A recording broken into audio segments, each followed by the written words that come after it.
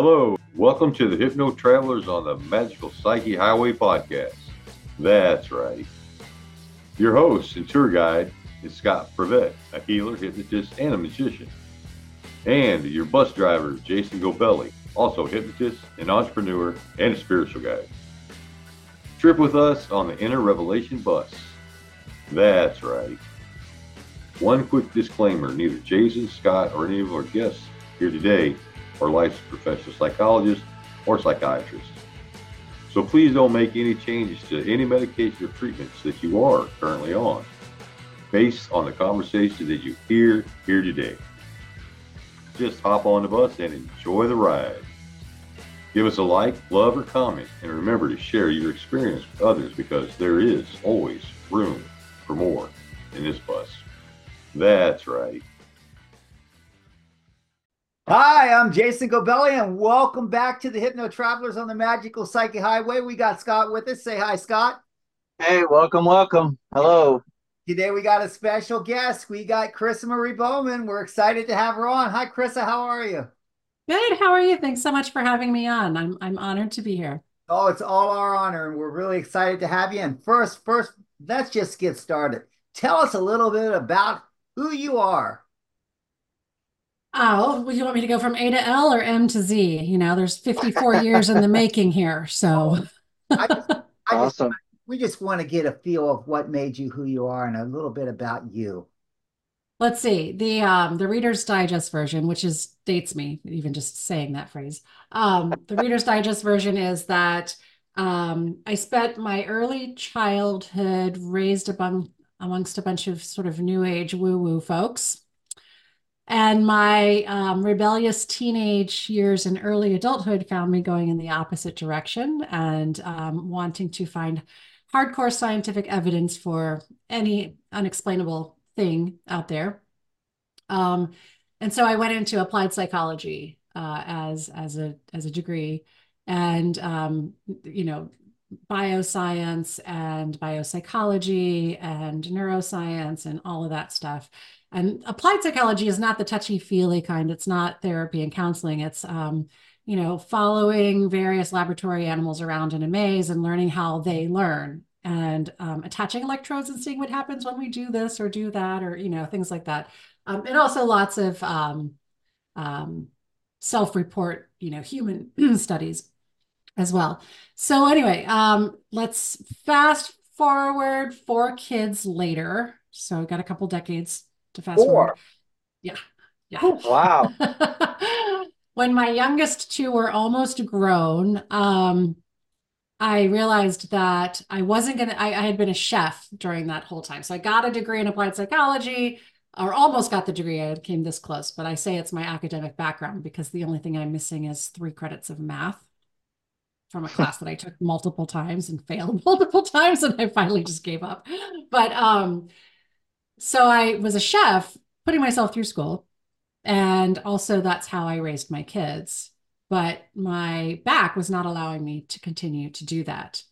And I had become a private chef, a personal chef, because I had started to have some anxiety issues that were I didn't have full-on agoraphobia, but I had agoraphobic tendencies, so difficult to leave the house. And I had been in and out of counseling for this. And so what happened was sort of a perfect storm of things. So one was after years of counseling and not really getting much movement with the agoraphobic stuff, I found hypnosis, and that helped. no. And then I started having sciatica, and I was like, I wonder if hypnosis would help with this. And it did. And then I started studying it because I didn't think I ever wanted to be a counselor. That's not what my interest was in. I didn't want to be a therapist or, take other people's problems home with me. Well, with four, So kind of inherited that counselor type attitude anyway, haven't you? what do you mean? Oh, with 4 kids? Yeah. Well, I was kind of famous for saying that I liked my kids, but I wasn't crazy about most other people's kids. No, I mean, it's kind of true though. I love my species, but I can only handle them one-on-one. I don't really like having to deal with a lot of them all at once. So I went ahead and started studying hypnosis and hypnotherapy because it had helped me so much. And I started playing around with like, what other things can it do? I created recordings for myself. And there was one I created for myself that I listened to for the weeks leading up to a surgery that I had scheduled, because I have had a lifelong rare bleeding disorder. And I knew I had to have the surgery, and I didn't want them to have to give me the stuff that they give you to, if you have a bleeding disorder, it kind of clots your blood for you. And the side effects are horrendous.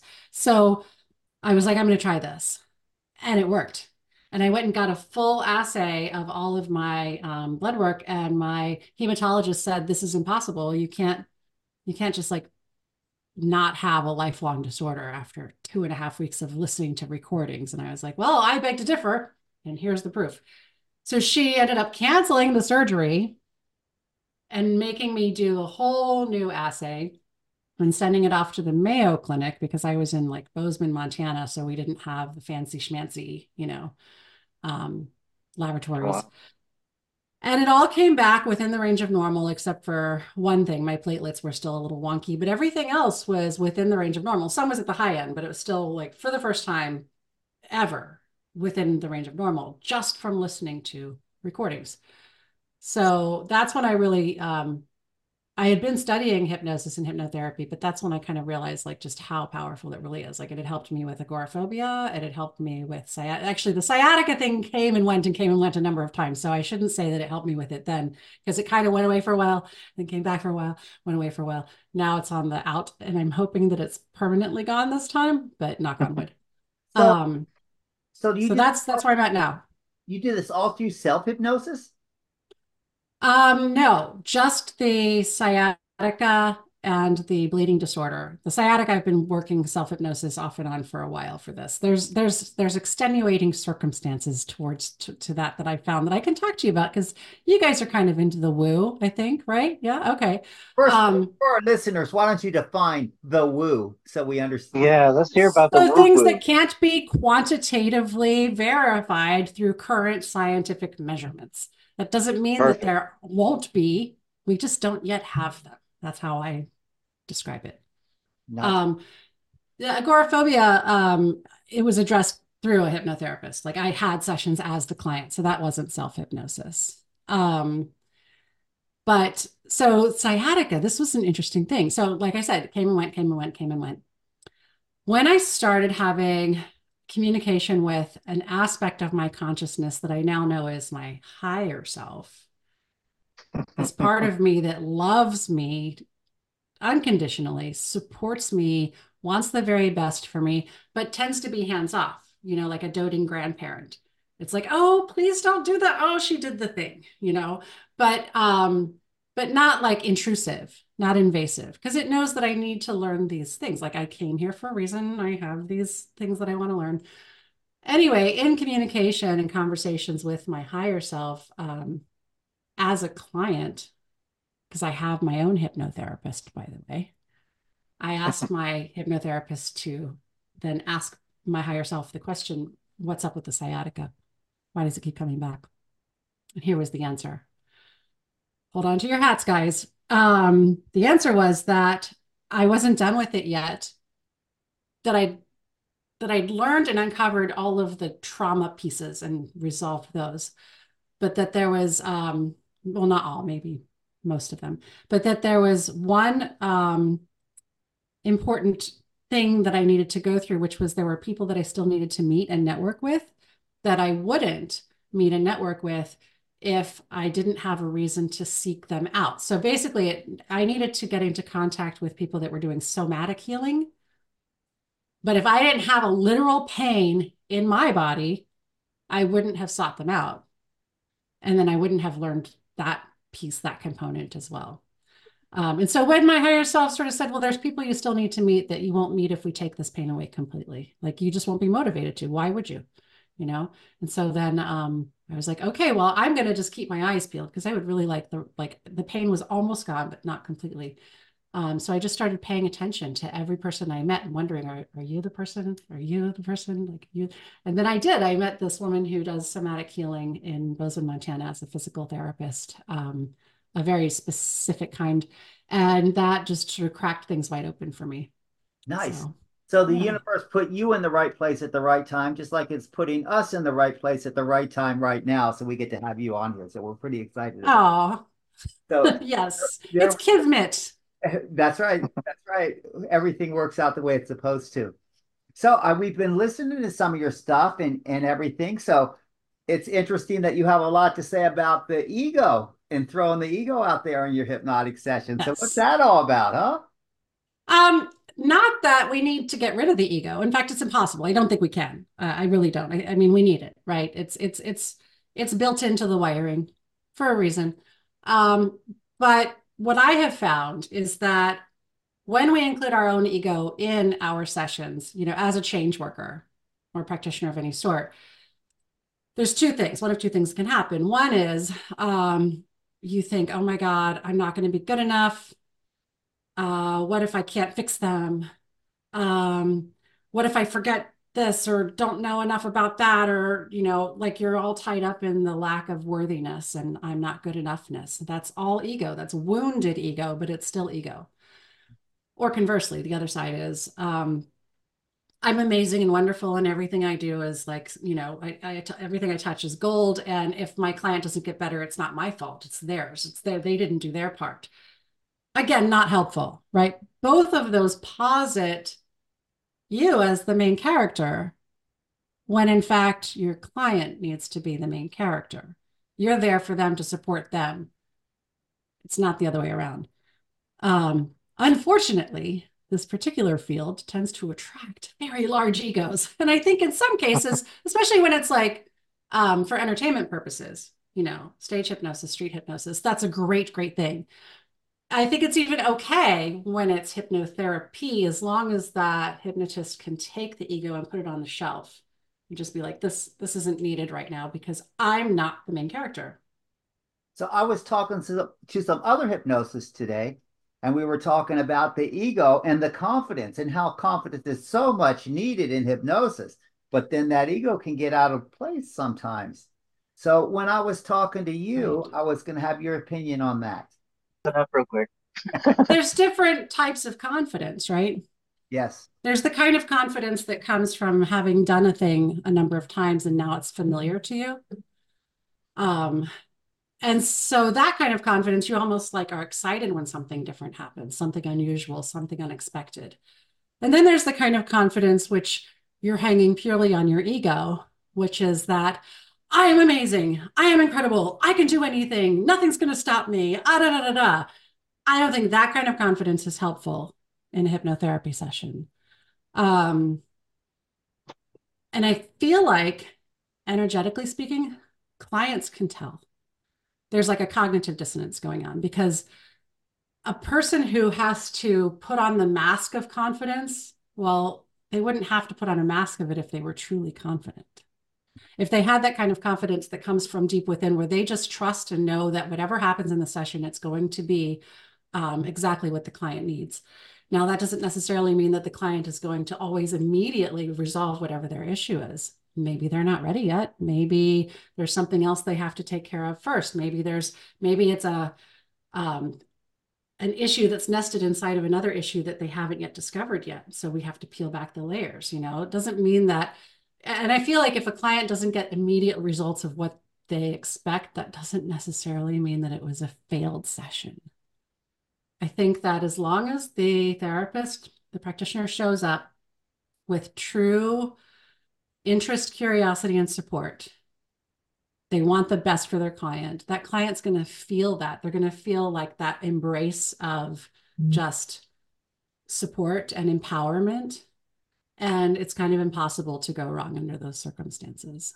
Exactly. But if you're coming in with like, I am the best there ever has been, then what happens if the client doesn't get the result they want and you're hanging the result on your own ego? Right? Exactly. And then you're also robbing them. You're robbing your client of being able to take credit for the fact that they healed themselves because they did. Because you know what? It's not you. It's not us. We're not the ones that are healing them. And so now that you're saying that, we all know that sometimes the fruit doesn't come when you plant the seed, it comes at a later time. So we all know that.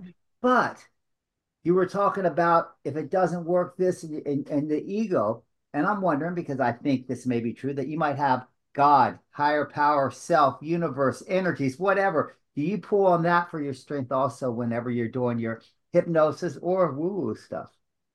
Well, so I don't have any one specific belief that I ascribe to. Um, I do have trust that there is a higher aspect to my consciousness because I've been in communication with it. I have empirical, my own empirical evidence of it.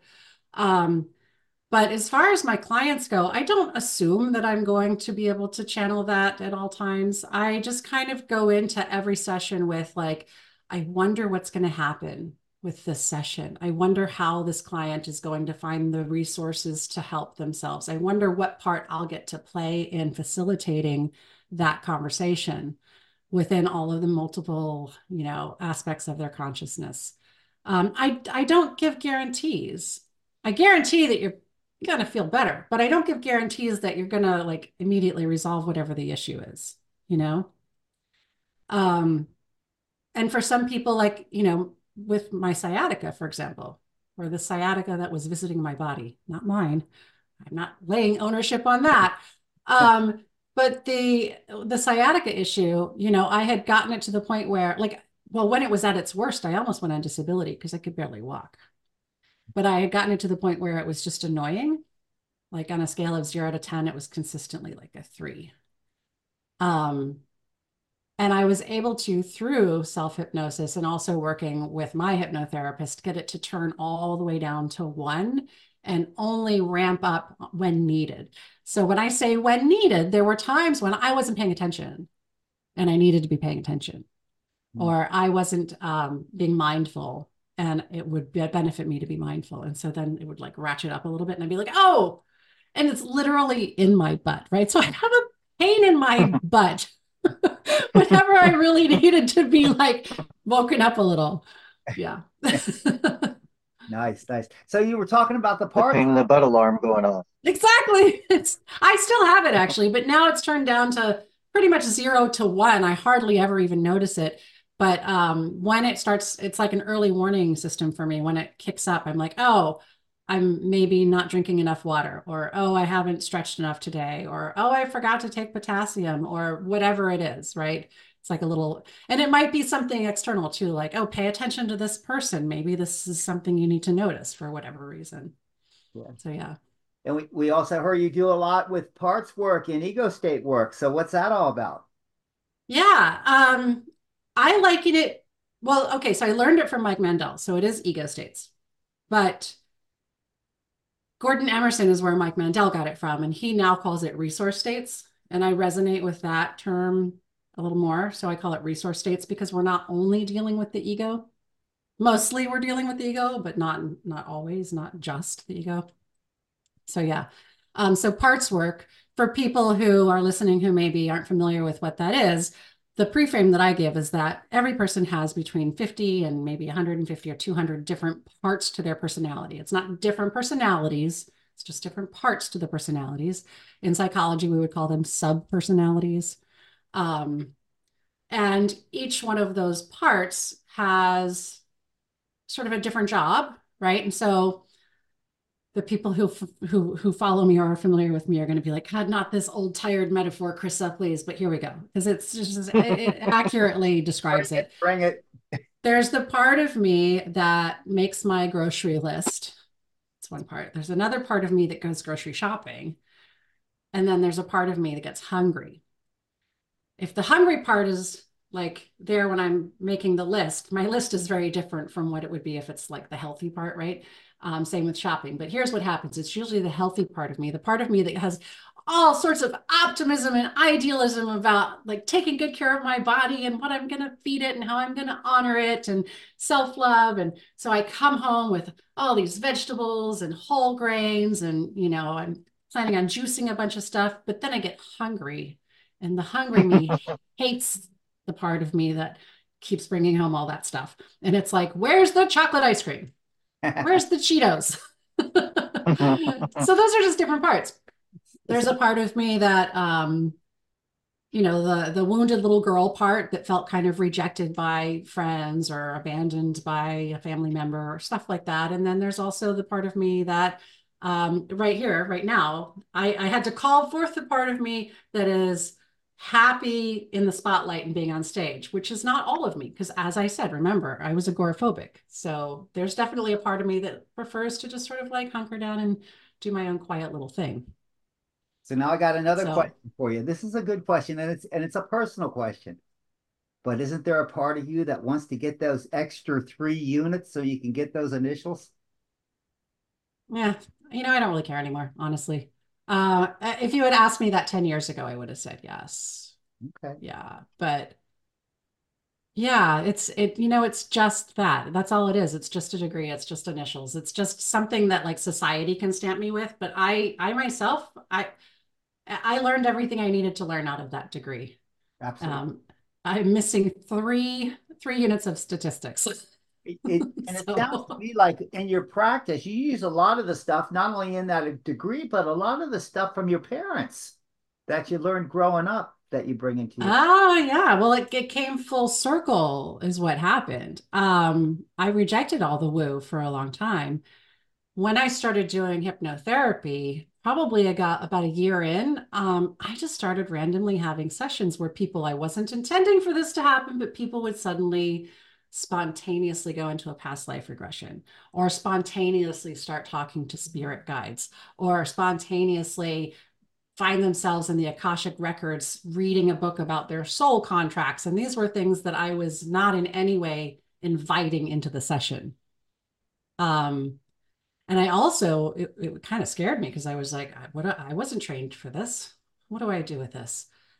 What I decided to do at the time was obviously read everything I could about it from other people who had been doing it. But I decided I was going to just look at it as like from the point of view of a research scientist. I'm going to just take the data points. I'm going to let the clients have whatever their experience is without my interpretation or my belief system or lack thereof getting involved.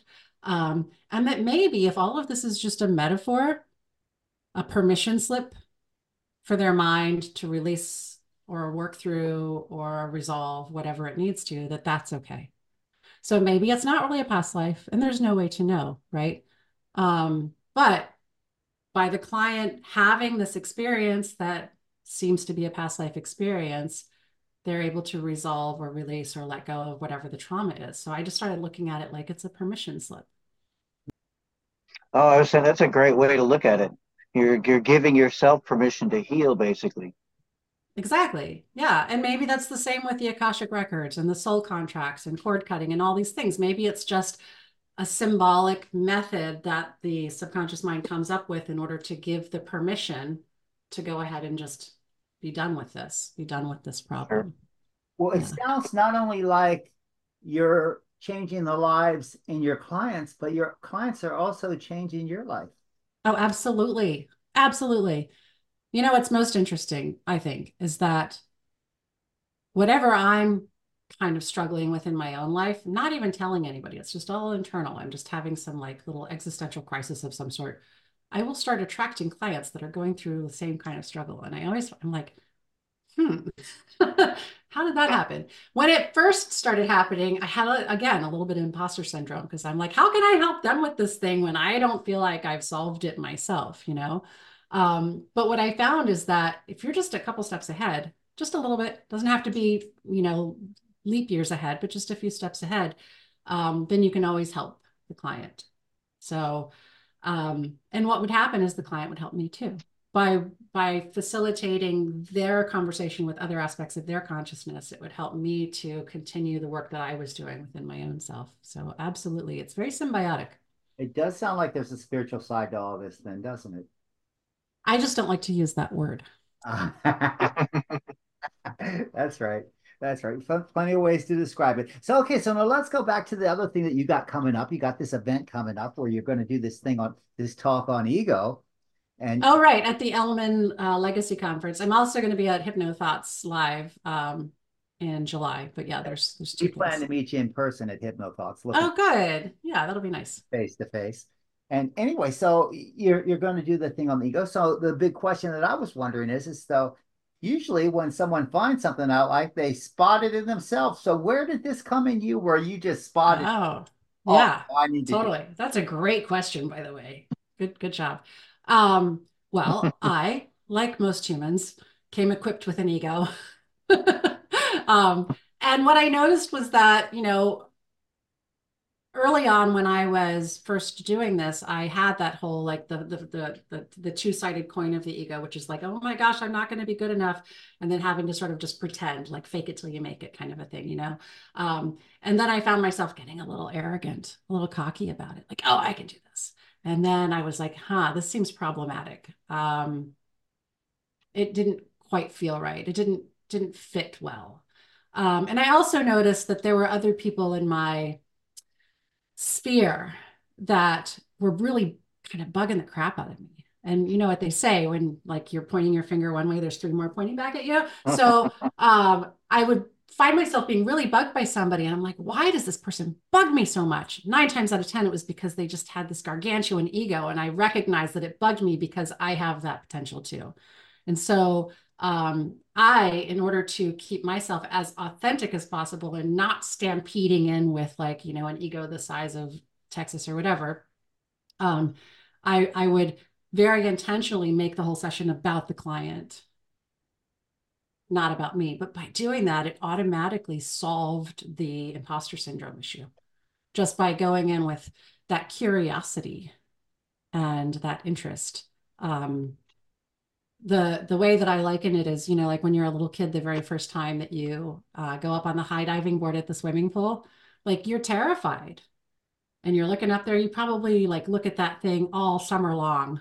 And then one day the curiosity just overcomes the terror. And so curiosity is the antidote. is I think a lot of that has to do with trust as well.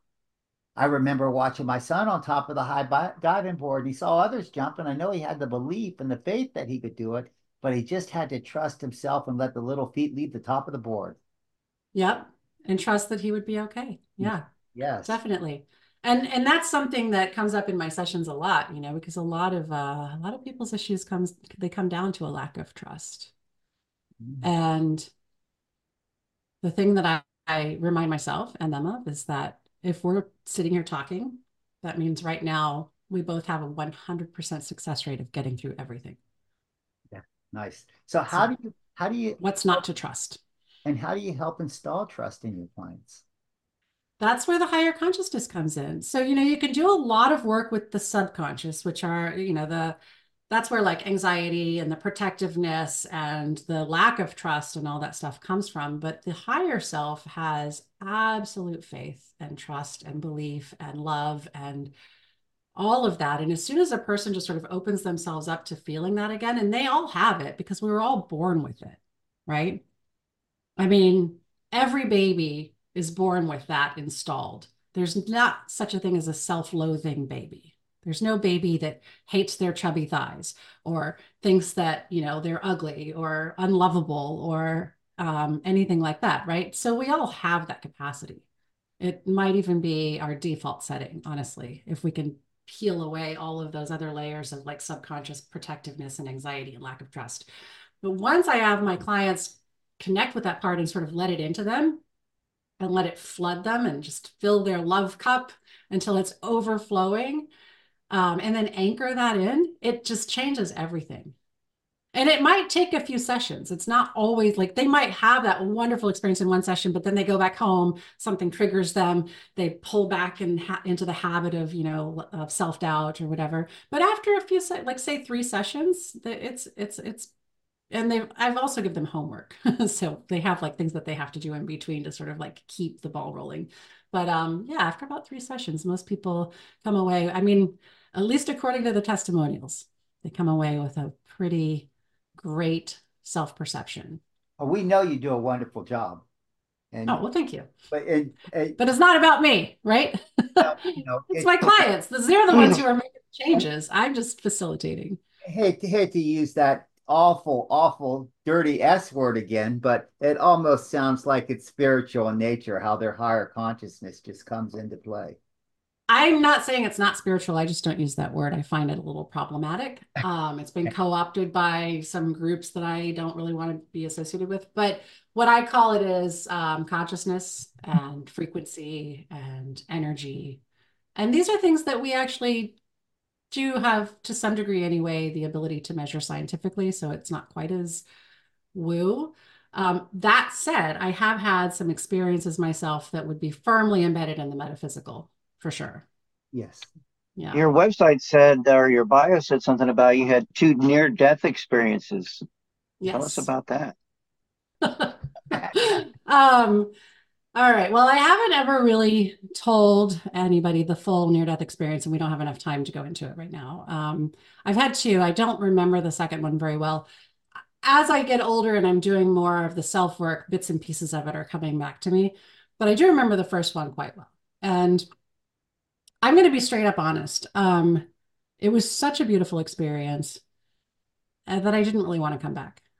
And I spent the next 3 decades just not really wanting to be here. Like I was here, but I wasn't happy about it. I felt obligated.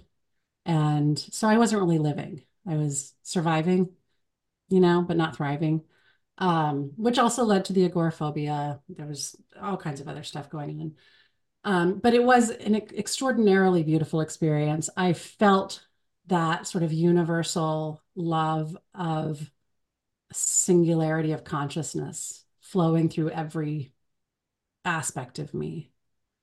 And I could see just how like small and kind of almost insignificant this current incarnation was, except that when you're here, of course, it feels like the biggest thing in the world because you're, here. But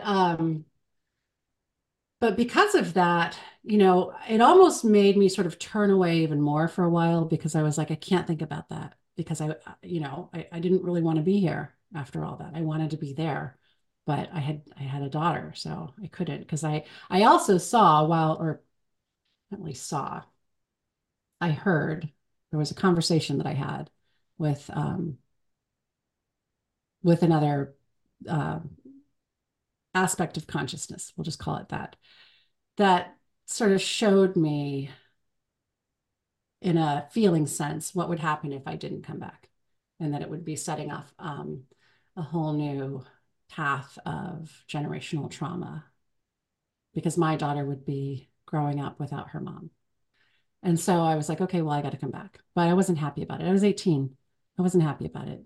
And so in order for me to like basically like just dig into being alive, I had to just turn my back on all of that stuff Well, we're for a so long time. excited to come back. I Yeah. mean, it got a little heavy. This is why I haven't really talked about that near-death experience, in the public eye in any great detail because it is pretty heavy. It was the most beautiful, extraordinary, exquisite experience of my entire life. But because of that, it also was one of the most painful to come back to this. But knowing that that's there, honestly, I have no fear of death. But what I have had is a fear of life. I don't really have that as much anymore, but I did for a long time, you know. And you said you were 18. Yeah, I was 18 when I had my daughter. Yeah. Yes. Oh, yes. Yes. Well, I'm glad that Yeah, you. and so in order to survive those, early years of parenting and growing up myself, I had to just like sort of put all of that like over here. I couldn't think about it. I couldn't look at it. I had to compartmentalize. I, Yeah, I totally get that. I had some crazy years in my youth, in my teens, and in the early 20s too. And I'm grateful today because I believe it helps me be who I am today. So I love beautiful. this and we are grateful for everything that's happened. I was in my late 20s before I had my daughter. Mm, Um, so it's different. I was in the military during the late teens and 20s. yeah. I definitely have a whole different appreciation for everything that I've been through now. And a lot of For that comes sure. from having those conversations with my higher consciousness. Um, the person that I am today, I love and I'm proud of. And I would not be this person if I hadn't had those experiences. And not just had the experiences, but process the trauma of them so that I could get to the nuggets of wisdom that's on the other side.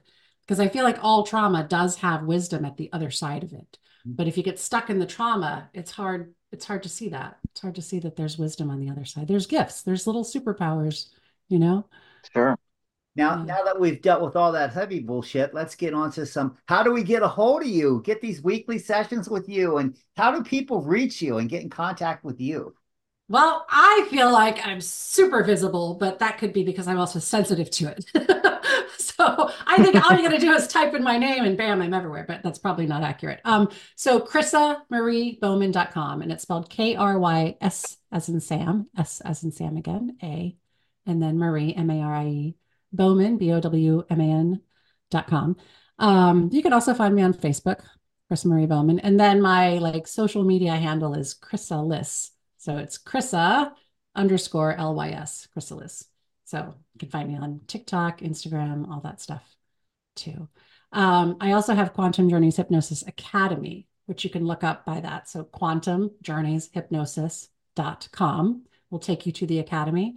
It's a fully certifying hypnotherapy program. It actually is, it's dual certificates. You get one from Quantum Journeys Hypnosis and one from International Hypnosis Association upon graduation. Nice, nice. And Yeah. so that's for people studying to be hypnotists or people that are already hypnotists. Both. Oh, We have both. and Yep, it's fully certifying. So people who have never studied it before, we have a few of those. And then we have others that have been doing hypnosis for a while and they want to add this to their toolbox. nice. So the quantum is the woo. Actually, the quantum is looking at the woo through scientific lens. So it's the science of consciousness, which is we're learning more and more about it. So that's where the quantum comes in. Yeah. Nice. So it sounds pretty exciting. It sounds like I you've think so. been on. Yeah. And And there's live training taking place April 1st through 5th in downtown historic Wilmington, North Carolina. So anybody who's interested in doing the online program, there is the option to also do the live training if you prefer. And there's going to be lots of one-on-one sessions and all kinds of, and I don't know if you know much about Wilmington, North Carolina, but there's plenty of paranormal stuff that happens downtown. So anybody who's kind of curious about that, they'll be submerged in it. nice, nice. Well, not only do you have that, where you're teaching the lessons, teaching hypnotherapists, teaching people how to do this, teaching a little bit of the woo, but you're also a speaker. So you're Yeah, traveling and speaking at all these events. So what's that like? it's exciting. Yeah. I didn't realize that that was a thing that I would be so comfortable doing, but maybe it's just because I'm a little bit neurodivergently spicy, as they say, neurospicy. But I'm much more comfortable on a stage talking to people than I am actually in the crowd. So I feel much Right. more at home, like giving the classes and teaching the things than I do like just being surrounded by a bunch of people like at a party or something. So yeah. Nice. So the person on the stage that used to bother you is all of a sudden you. Yeah, isn't that interesting? How about that? Yes. Yeah. So yes. So Hopefully I'm Come full hanging most circle. of my ego up on the bookshelf or something before I enter. Because on it, I feel like and I don't think this is too woo. I think this is more like a mission statement. But my job on stage is to whatever the audience, the students, the whatever are giving to me in the form of their attention and maybe their respect or their interest. I want to then take it and use it to empower them. I don't want to just take it nice. and then wrap it around myself and stroke my ego with it. I want to like take it in and then give it back in the form of empowering them. And I feel really strongly about that. Yeah, and it sounds to me like instead of you taking the credit, you're giving the credit to your higher consciousness anyway. For a good, I don't know how much, maybe 70-80% of quantum journey hypnosis, I would absolutely have to say that's true. Yeah, One, these things just would come into my mind fully formed. nice. So And I would Nice. go, oh, that's an interesting way to do that. I wonder what would happen if I did that. And it would just like in the session, I would start doing it. I'd be like, I wonder who's driving the car now. It wasn't my conscious mind, that's for sure. So yeah, kind of exciting. Jason's on the bus. There you go, Jason. You get another job driving her car. That's right. Now it sounds to me that you use a lot of intuition base in your and when you're working with your clients, and a lot of this is based on, and Yeah. it just comes out different each time. It's intuition. Yeah, and that's always been the case with me. I think I've had that since I was a little kid. I actually used to have an imaginary friend and, all that stuff too. The one time that it left me completely was when I tried to medicate for ADHD. I absolutely have ADD. I wish I had the H. I don't have the H anymore. Now I just have the ADD, and so I have to actually like intentionally exercise because I don't have the H part. But when, let's see, it's like 2013, I think, because I was late diagnosed. I was an adult with it in 2013. And I did, in fact, try a couple of different types of prescriptions to help with focusing and stuff. And they helped with focusing, but they killed my intuition. The thing that I was most like used to using to navigate life with was suddenly silent. So that was weird. They So tell me they tell me I got ADHD too. I say, don't put me in that damn box. Come on Oh, now. I'm okay with it. It actually describes a lot of what's going on with my brain. So I'm grateful for that, but I don't necessarily accept it as like a disorder. I just think it's a different way for the mind to work. And I don't know that I would be able to put together all of the things that I put together if I didn't have it, because I'm able to pull resources and knowledge and information and wisdom from all different kinds of places really easily because of it. It's a gift of being able to do multiple things at the Absolutely. same time. Wonderful gift. Yeah. Yeah. Or hyper focus, which is the other side of that. Sure. So like I can take a deep dive into something that fascinates me and not come up for air for weeks on end. But that's how I got the whole course done. Quantum Journeys Hypnosis. Yeah, I was just like so fixated on it and just so like I was in my element, just like, so much passion for it. And then I emerged and I was like, hey guys, guess what? I have a thing. Nice. Nice. Well, it's wonderful. Scott, you have any other questions? Man, it's a great story. I'm glad we got to learn all we have. Yes. And Kryssa, do you have anything else you want to say? I just thank you so much for having me on, and apologies for being a little bit scattered. Yeah, it was one of those I days, like but hopefully I made some sense. You made plenty of sense, and we feed on scattered because that's who we are. So we're just Perfect. grateful for That's a that. good fit. You're in the right spot. So we're just glad you're here. We've really enjoyed driving down your magical psyche highway today and finding out a little bit about you. I'll Yeah, have what a great name. I love the name of your podcast. How fun. I was told it was too big, so that made me think, yeah, it's pretty cool. So we're staying with it. Well, I have a podcast of my own coming out, if you don't mind me plugging it. Oh, It's please do. Sure, that's why you're Quantum here. Journeys Podcast. It's What just is going it? to be Nice. Quantum Journeys Podcast. Nice, Yeah, nice, not necessarily all about hypnosis. It'll be sort of the intersection of hypnosis and the science of consciousness and concepts of quantum physics and all wonderful. that fun stuff. So yeah. And We we're try, all we try to do alternative health, and we'll let you know our next interview is with a guy by the name of Zachariah Grace, who does healing through the American flute and music. So it'll be Oh, nice. Beautiful. very talented guy. So that's going to he's be exciting. Reiki master and a flute instructor. Yes, Wonderful. What a great combination. Yeah, I love sound healing.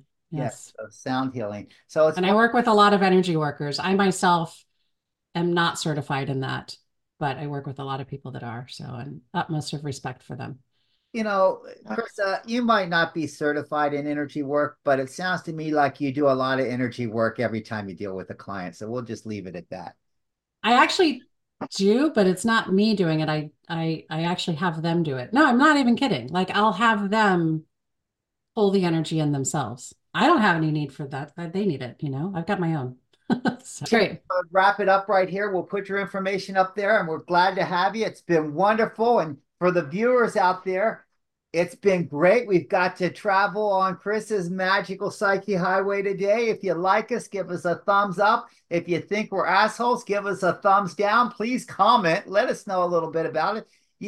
Follow us. Follow us and say, hey, look at these guys, check these guys out, or say, hey, these guys, check out these fools. We don't care. We just want you to comment, and we want you to come back next week. So we're glad you're here. We're so grateful to have Kryssa here, and what a wonderful show. Scott? What a great trip it was. Wonderful. Thanks again. Well, take care. All right. Bye-bye. Wow, what a trip. Thanks for taking that journey with us today. Please like us, share us, and enlighten us with your views of the topics we drove into today. We appreciate you and love reading your comments. Thanks again, and we hope to see you back on the bus next week. That's right.